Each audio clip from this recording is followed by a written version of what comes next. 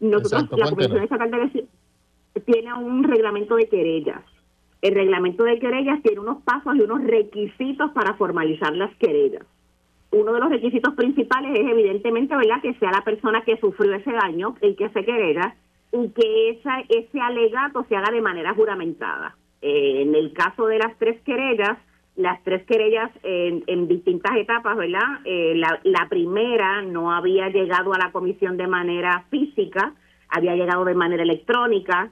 Es importante que llegue físicamente, que se juramente, y un último paso que se requiere, además de presentar toda la prueba y la documentación, es que se evidencie que se le notificó a la parte querellada. Así que en este caso estamos esperando, ya la oficina de secretaría notificó o requirió o recordó, mire, dentro de los procesos de querella usted tiene que presentar evidencia que notificó a la parte querellada. Así que usted está hablando del caso de la señora viuda, presidenta.